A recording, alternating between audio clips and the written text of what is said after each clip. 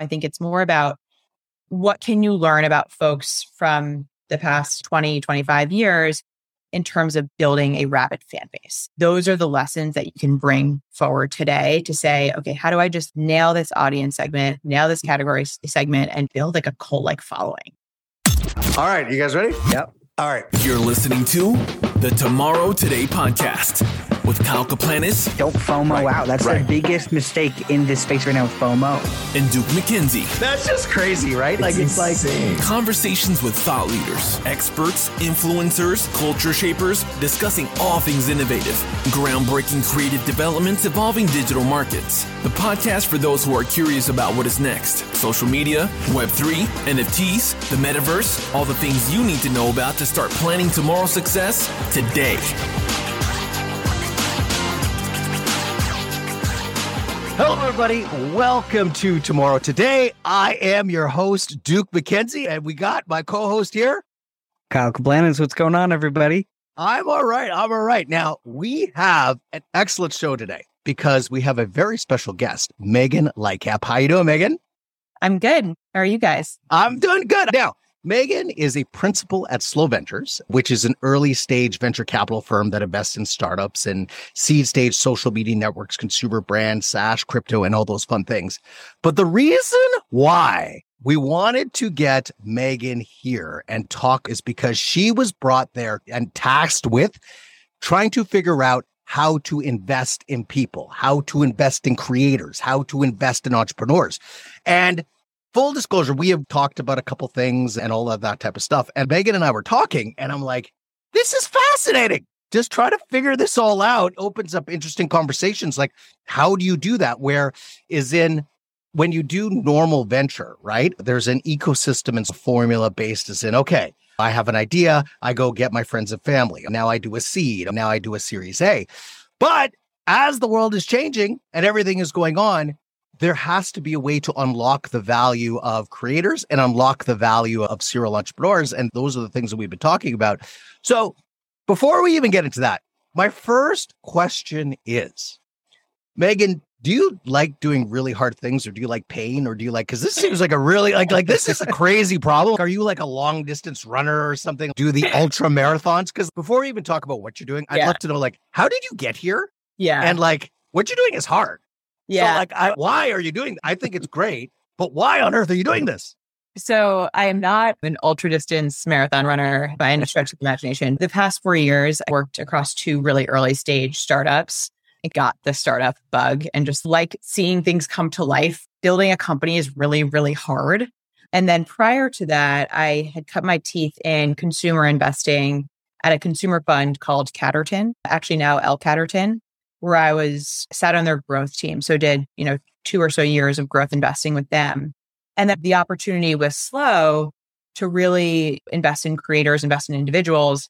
It felt like an interesting blend of those 2 experiences. If you think about next generation consumer investing, and we can talk a little bit more about what I mean by that. And then truly building a startup within Slow, right? Like, it's funny, Sam, when I was talking to him about this role, he was like, look, you're going to come in and draw on the dirt, right? This is as much a startup as what you're doing before. And so I think for whatever reason, that was the draw, for better or for worse. Right, so right. I really like it. I know this sounds a little bit cliche, but it's helpful when chatting with founders or entrepreneurs or creators or whatnot to be able to empathize with what they're going through and building something from scratch. What I think would be helpful for everyone listening is I would love for you to give a helicopter view and a dumbed down version, like explain to me like I'm a 4-year-old, as in when we introduced you and I said, okay, she's investing in people and that's crazy. It's hard. What does that mean for Slow? And what are you trying to do? And what does that mean to explain to everyone? From Slow's perspective, we basically have this thesis that the biggest brands of tomorrow are actually going to be people-led versus company-led. Obviously, brands and corporates still have a place in this world, but I think you're going to start to see more and more brands built on the heels of people. And so if you believe that to be true, then the next question is, okay, well, how are these financed? You have this cohort of folks that you know super well, Duke, obviously in the creator world, of people who have highly engaged audiences and they have these massively loyal fan bases such that their cost of acquisition is effectively nothing. And so they have this huge opportunity to really own the equity and build an asset in and around that. But the question then becomes, well, okay, well, how do you do that, right? You basically have 2 options. One is you finance that with personal debt, or you have a wealthy father or uncle or mother or whoever, Right. or a fairy godmother. And then the other option is you grow slowly off of the cash drip from brand deals and sponsorships and whatnot. But as you and I have talked about, I think that presents a really interesting problem because that type of revenue is one in, one out, where you have to do the activity to earn it. And so if you're making the decision to say, okay, I want to build a massive brand or a massive company based on my niche or my audience or whatnot, that takes a lot of time and focus. We just talked about how hard it is to build a startup, right? It's very hard to do that while also fulfilling the requirements for brand deals or sponsorships or whatnot. And I think where Slow comes in is, okay, could we provide seed capital to folks in the same way that we do our companies to really accelerate growth in whatever they want to build? So long-winded way, that's the general thesis, but we're obviously excited about it. Megan, I believe in everything that you are looking to achieve because I 100% agree that people will be the focus, right? And I think that it's funny that you mentioned it because brands will be a part of that has to be their face and focus. But it is so true that creators are having a hard time because they can't rely on brand deals. They're so inconsistent. And yet they have these big dreams and big goals. They have an audience to back up those ideas. They just need that support and leverage. So what a perfect opportunity to step in and say, hey, we're going to fund or work with these creators and provide them some opportunities financially. Yeah. And I think the coolest part about this is you meet certain creators and they have the same DNA as like our seed founders, right? Like Totally entrepreneurial, really yes. scrappy, get the joke. And they're like, look, these platforms and my distribution is really a means to an end and it's not the end. So I think for those that see that opportunity and have that ambition, I think it's a really interesting opportunity for them. That's fascinating. So when you're modeling, meaning like thinking, okay, I have to figure this out because I've looked. And what's interesting is that I do believe in the next months, probably maybe 6 months, 12 months, whatever, there will be more Megan Lightcaps.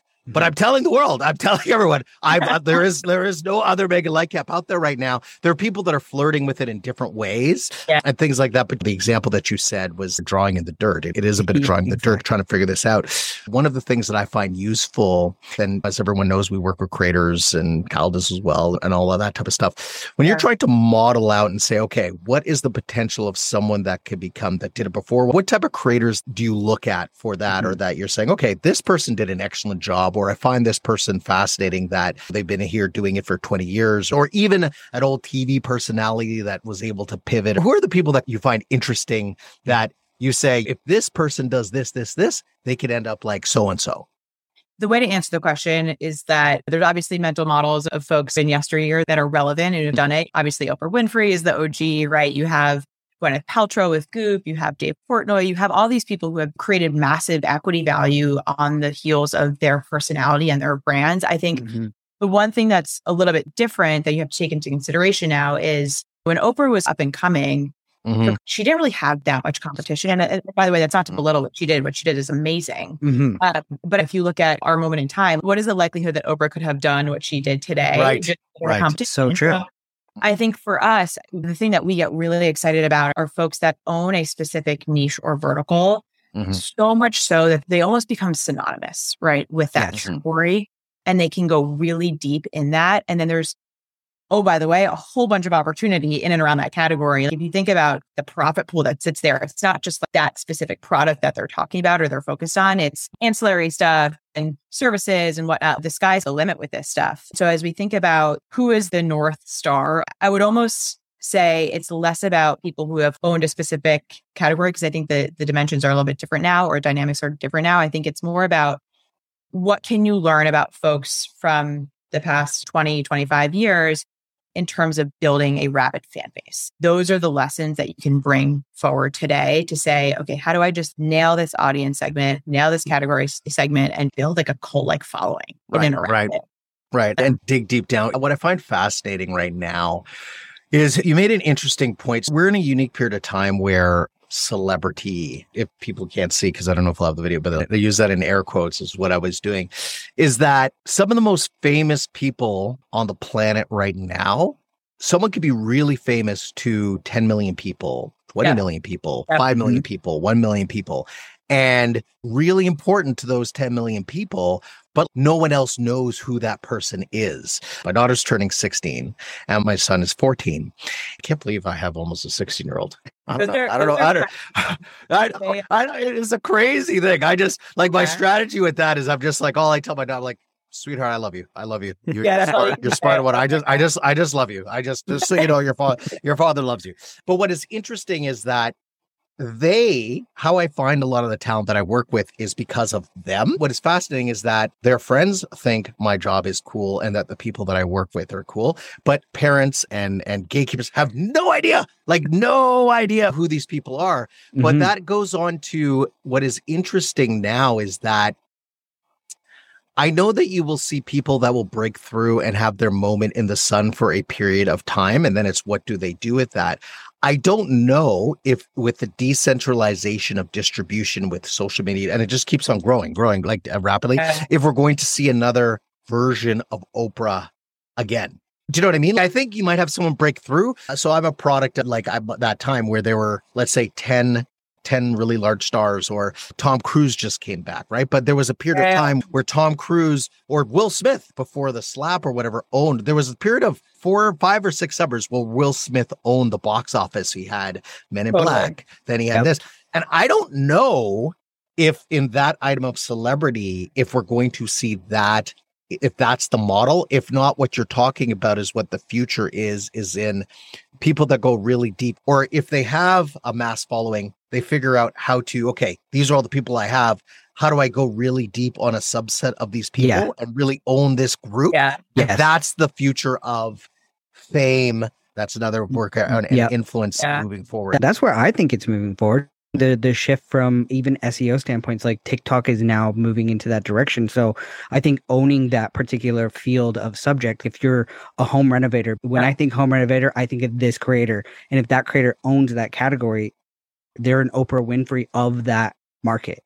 Yeah. And I think it's an important distinction is to be made between, I'd say, like these category specific folks versus broad talent and entertainment. I actually think the Tom Cruise, I don't know who the Tom Cruise of today is, whether it's, oh my gosh, I'm going to embarrass myself, like Tom Holland. I have no idea. Right. I don't know if there is one, because Tom Holland, but I don't want you to miss, I want you to remember your points, write it down, but I didn't mean to interrupt you.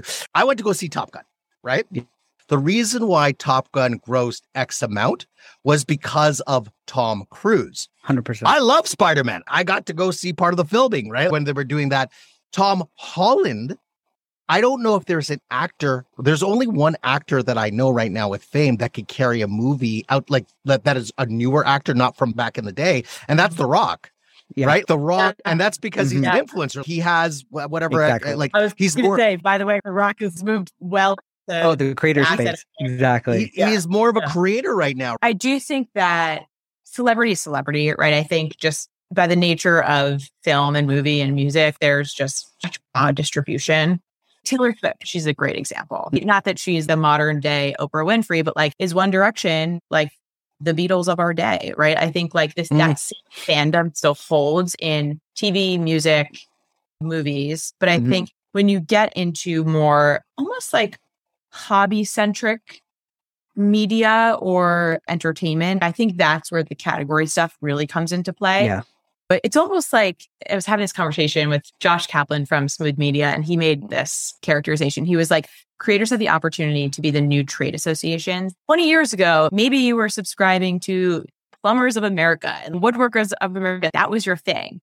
Now you're probably following the top woodworker on YouTube, Instagram, TikTok, and tune in every single week to their podcast, right? I think this type of fandom in and around certain hobbies and activities and communities just looks and feels different, which I think is distinct from this broad-based celebrity. Right.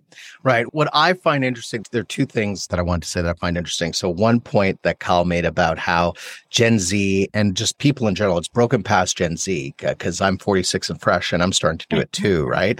They're starting to use TikTok and other platforms for search. So there was an interesting article. I want to say it was on The Information actually, which is like, I want to say it was on The Information, which is a trade public, was that 40% of Gen Z use TikTok and Instagram for search. Instead of going to Google, that's their primary search, which is just, it's bananas, right? The way that people are going to be using technology even 5 years from now. Because I realize, so I always try and reinvent and have an open mind just for myself, right? Like when I say reinvent, just like I converted from our CRM tool. I switched it and the other day, and it's because I've been using this CRM tool for the last 10 years and I just use it because I use it. But the world has changed so much in the last 10 years. Yeah. We should look at other things, right? Like just because, right? And the way that I communicate, I'm like, wait a second. It's just fascinating how I use Google as my primary search, but as the people that we are trying to reach and the people that are going to be building the next generation of consumer brands and everything like that, they don't use technology, not even the way. So I'm 46 and fresh. Kyle, you're probably a decade younger. I'm 35. Are you fresh? That's the whole thing. I'm fresh. All right. No.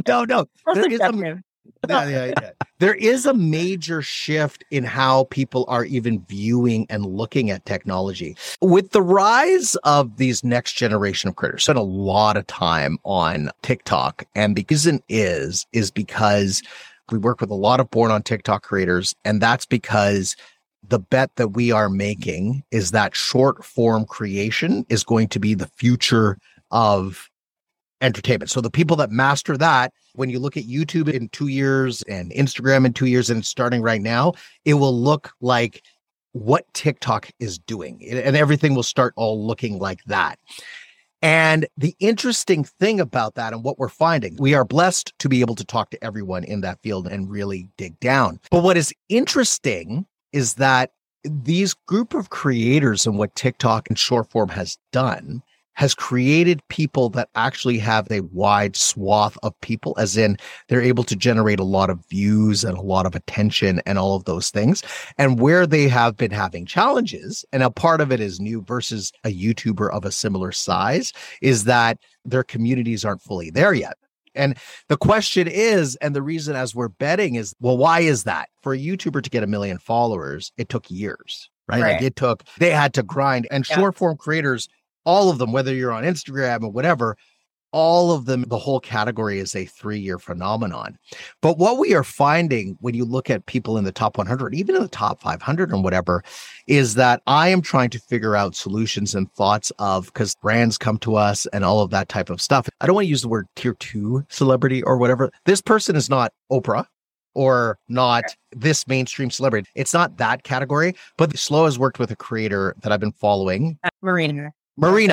And Marina, I follow her on Instagram, on my professional channel, and I watch her language. And she is owning, I'm an immigrant to the United States, which, by the way, I'm Canadian. I'm an immigrant to the United States. And this is my language and immigrant experience. And she's owning that particular category, right? Totally. And what I'm finding interesting, and I don't have an answer, but these are the problems that we are trying to solve, and I'd love your thoughts on this. There's this large in-between that when you look at the Charlie D'Amelio's and the Michael Lee, whatever it is, there's this large in-between of people that are not like Tom Cruise. Mm-hmm. They're not Taylor Swift or someone even more relevant. I think what you find in the market, brands and even social media platforms, that everyone is trying to figure out, how do you deal with this sort of new category of celebrity? I don't know if you watch Stranger Things. It's like in the in-between, in the, like, you know what I mean? Like they're in that weird stage because they're able to fill out stadiums. They're able to do these things. Addison Rae got a Netflix deal, right? Like they're able to get people to watch, and the currency seems to be the views. Like the currency seems to be, if you are able to get stuff on short form and get people to watch, you could get people to watch here, but then everything else is mixed, right? Whereas I bet you're a creator that digs deep into languages. I bet you seek yourself courses like nobody's business. What comes to mind is, I'm pulling from my consumer investing training, I suppose. I think what it comes down to is, if I'm a brand and I'm kind of trying to make a decision about these folks, I think it's a question of, are you optimizing for discovery or are you optimizing for retention or repeat? And I think that's actually a key difference. And I think where the creators that own their category have outsized advantage is in this repeat loyal customer, which, by the way, is where the LTV comes, because you don't have to pay the cost of reacquisition. Right. So if you're at Walmart, like, you should 100% partner with the top short form creators, because they're just getting more eyeballs on the thing that they're trying to push, or their seasonal drop of X, Y, and Z product. I think there's a really interesting distinction to be had between the concept of just pure discovery, top of funnel, get whatever you're doing out there for first time viewers, versus like true conversion, second, third, fourth time thing. But I don't know, to your point, I think it's something that everyone's quite frankly scrambling to figure out. I don't know what you think, Kyle. I'm trying to wrap my head because when I watch my kids or I watch their peers, because I like to watch them because even we just hired an intern and the intern that we have fresh out of college and whatever, that intern uses technology differently than I do. I've heard so interesting. No, it's fascinating. I do this on the subway. This is so creepy. I probably should be telling this, but it's the most fascinating like consumer behavior study, which is just take your headphones out of the subway and you just watch how people interact on their phones and how they use this. You can learn so much. Yeah, no, it's fascinating. I do believe because Gen Z has an 8-second attention span, right? And that's just a predictor of where we're all going, is in my attention span is shorter than it was 10 years ago, 20 years ago, and whatever, right? So maybe we all don't get to 8. Maybe as Gen Z ages up and whatever, their attention span expands. But the key factor is the biggest, most limited source right now is attention. Right? Yeah. Because it's going to be less, right? It may not be X, one may not be 8 seconds, maybe it ages up, but people are willing to only spend less and less and less attention on things. And one of the things that I find fascinating with the rise of what all of these social media companies are investing billions of dollars trying to catch up to TikTok and all of those things is, again, full disclosure, I am making a big bet on short form. It's just no one knows what to do with it yet. I can't remember who made the quote of everyone gets their 5 minutes of fame. It's creating another tier creator that won't fit this conversation of what you're trying to work on, but like someone that shoots up and is famous for 3 months. You know what I mean? And you get those, and it's fascinating, right? They do something. Happens a lot. Right? And Kyle, you see that all the time because you run our talent department here. But what's fascinating is that, and you're trying to shift, is that like the rise of short form, this never happened as much. One's getting their 5 minutes of fame. And I don't even know what that means. I'm trying to figure out, what does short form mean? And I'm trying to figure out, okay, well, what does that mean? Short form is also changing the way we use technology. And I just wanted to mention this because I always find this fascinating when I'm watching people in public, is the way they use their phone. Traditionally, millennials and up, a lot of people are filming horizontally. I watch them in public, filming, taking pictures. But Gen Z, because short form content is king and what everybody's using, they film that way. You're right. No, you're right. That is interesting. Very interesting. Is that we just creep on people all day long. Yeah, no, that is the moral. That is the moral. Now, as we're winding down, that is funny. I'm gonna why, Duke? Why are you staring? I'm like, no, I'm not creepy. I'm just trying to understand. As you are diving in, what is surprising you as you're digging in and you're drawing in the dirt and you're just trying to figure out, okay, hi, I'm investing in people. And do you deal on the entrepreneur side as well, or just on the creator side?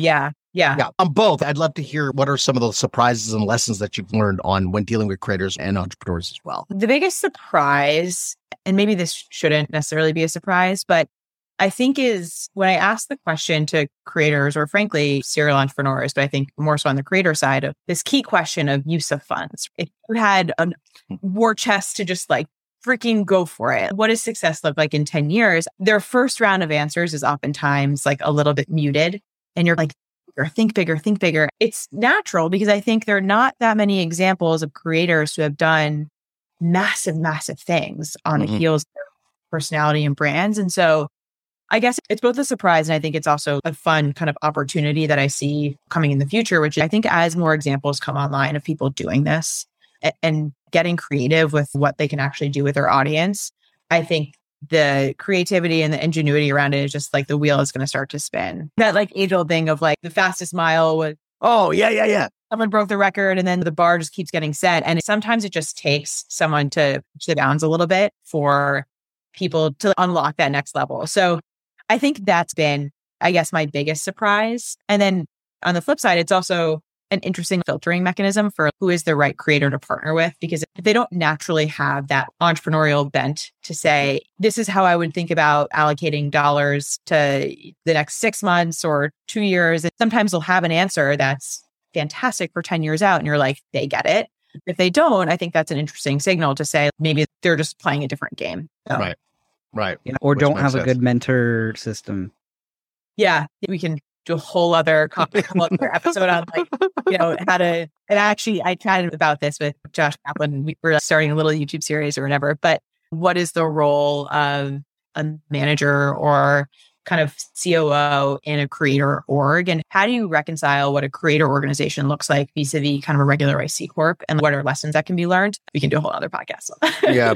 One quick thought. What is interesting and how we've been starting to explain it internally to even for ourselves to try and mimic, because when you work with creators and you manage them or you do those things, you're in a weird spot because they're not actors and actresses and whatever. Right. They're all trying to build businesses, right? Even the ones that are more entertainment bented, they're all trying to build businesses. The example that I use is I'm like, guys, you're actually more like an Eric Schmidt. So Eric Schmidt was the chief operating officer of Google. I don't think he's there anymore. Two founders turned into be excellent entrepreneurs. Obviously, they had a great idea and they didn't need him at one point. But when he came on, it's more of the role of unlocking the business potential of the creator versus there's a tension going on with traditional Hollywood and whatever, because the system is actually set up in one way. It's a crazy thing. It's set up one way, and the next mega star, whoever that looks like, will actually look more like The Rock, right? The Rock is the next example. And The Rock, if you look, is a major entrepreneur. Most of his money will be coming from that. He co-produced this cartoon with him and Kevin Hart, the superhero movie. He's actually co-produced it as well. He's part of the studio and all those things. And that's what it looks like. But if you look at the support system that is set up for these creators that sort of bent up, that's not what is out there for them. Yeah, I think the reality of the fact is that Hollywood has always been incentivized on the incremental deal, right? Because that's how they get paid and fed and the whole thing. But like, I think when you make that mental shift towards, okay, now we're talking about an entrepreneur whose distribution is their creativity, I think the difference is short-term versus long-term trade-off that folks have to make. And it's a very hard line to walk, but I think it's an important one. I love that. Let's leave it at that. That is a great thought. Great thought. Kyle and I, we appreciate you coming on. Kyle, I think this is going to be a very interesting episode. I'm excited about it. Yeah. All right. Well, having me on, it's just fun. No problem. Thanks, Megan. All right. Thanks, Megan. Thanks for listening to the Tomorrow Today podcast. We hope you enjoyed this episode. Be sure to follow us on social media at Project Z Talent. That's PRJTZ Talent. And stay tuned next week for more of the Tomorrow Today podcast, because shaping your tomorrow starts today.